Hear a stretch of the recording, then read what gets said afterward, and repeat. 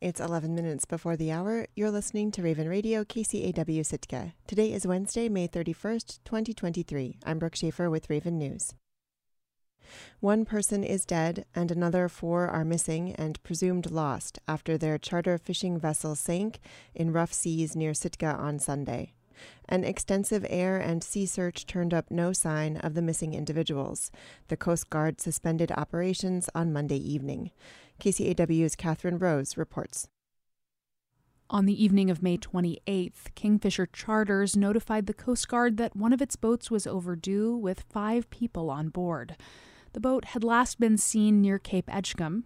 Coast Guard Public Affairs Officer Ian Gray says an air crew found it on Sunday evening, partially submerged near Low Island, about 10 miles southwest of Sitka. We discovered a half-submerged vessel at around 6:03 p.m. Sunday night, conducted search efforts to find the 5 individuals that were missing. We located one in the water, an older adult male who was not wearing a personal flotation device, and he was deceased. The Coast Guard continued their search throughout the next day for the remaining 4 people who were missing from the boat.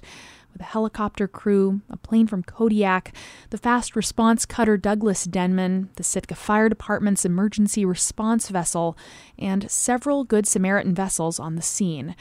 Over 20 hours, they scoured a wide area, over 820 square miles. Gray says the search was called off around 9:30 on Monday evening. It's an unfortunate outcome as of right now. To suspend a case is always a hard decision to make, at the very top with Admiral Moore.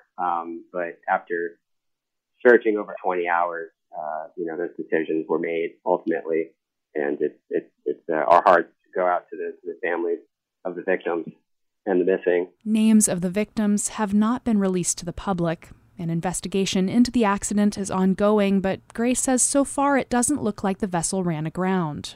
The initial divers that dove on the boat to examine the vessel didn't indicate that the vessel struck anything. There wasn't a big hole in the hull of the vessel that indicated that they struck anything to make it sink.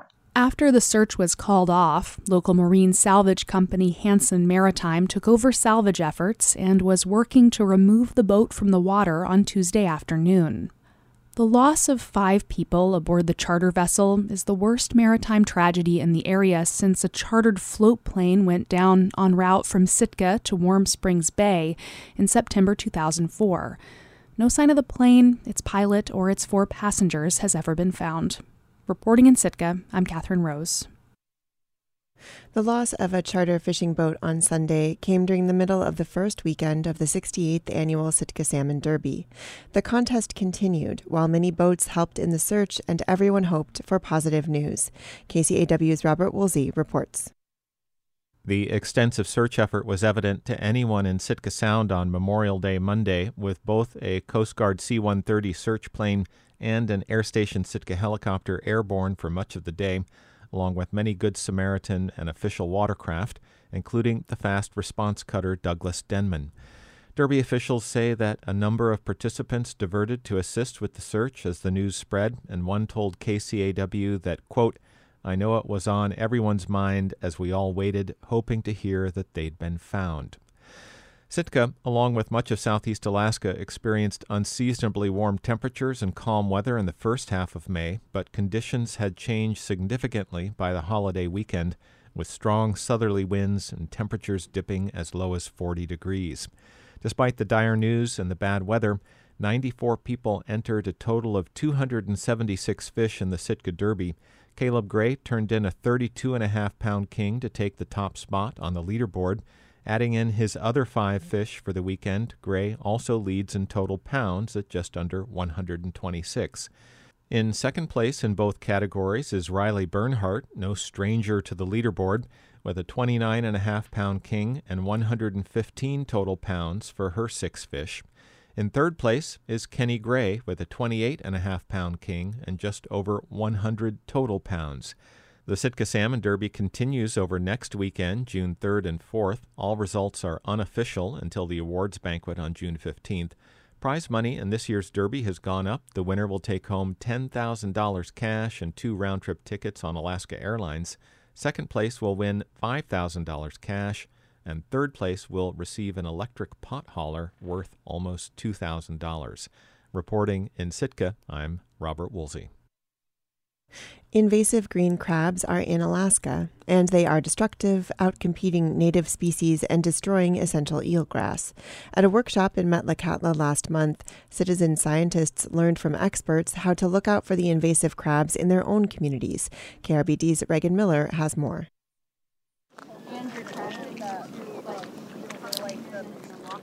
Scientists and concerned Alaskans are at Tamgus Harbor.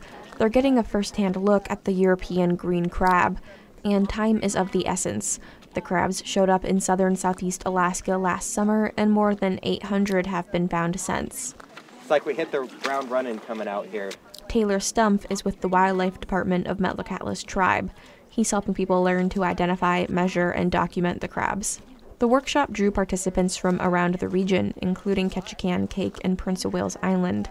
For now, Metlakatla is the only place in Alaska to document live green crabs, which are destroying vital eelgrass and habitat for abalone, clams, and Dungeness crabs. But that doesn't mean they won't spread. That's why the workshop, which was organized by local, state, federal, and tribal agencies, focused on training people to identify the crabs and alert authorities before it's too late to control the spread. People aren't allowed to kill the crabs themselves, but they are encouraged to collect information and alert authorities. That's what the workshop is teaching them to do. Stumpf explains a few key tells for a crab that doesn't belong. They have the 5 spines on either side of the eyes and then the 3 bumps in the middle. So we've been teaching people with guides how to identify the crabs. Ewa Booth is showing people how to set and bait different kinds of traps. She's an intern with Metlakatla's Wildlife Department. She says the tribe has been experimenting with what works best.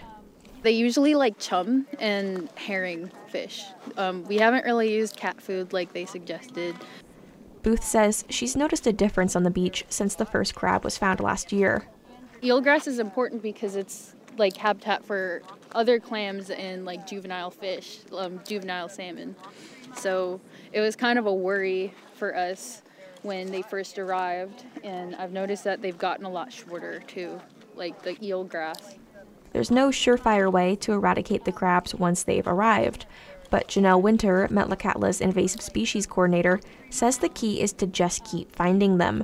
She says Metlakatla has always protected its resources, and that's what the town will keep doing.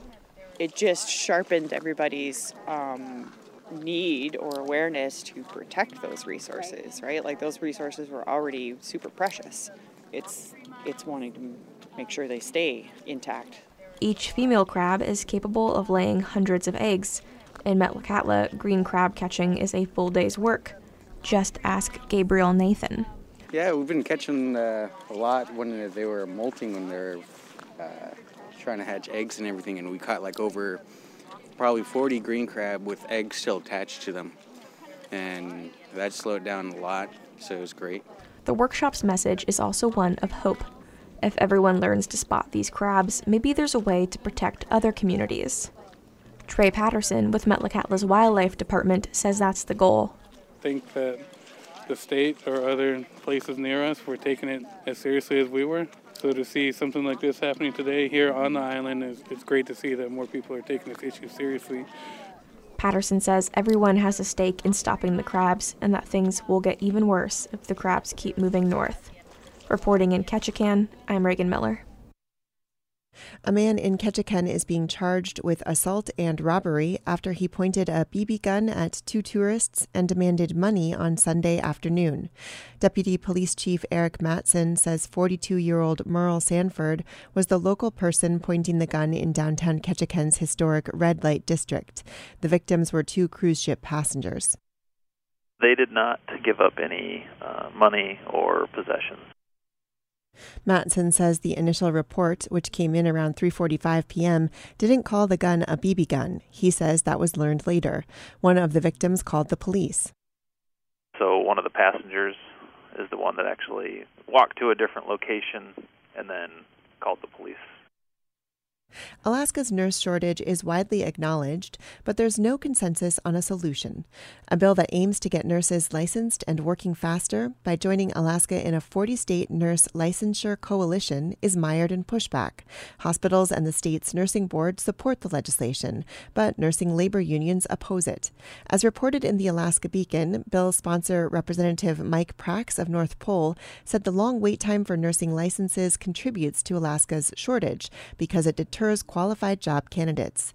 The Nurse Licensure Compact lets nurses have a license in their home state and practice in another compact state. Prax said that will reduce wait times and get more nurses on the floor in hospitals.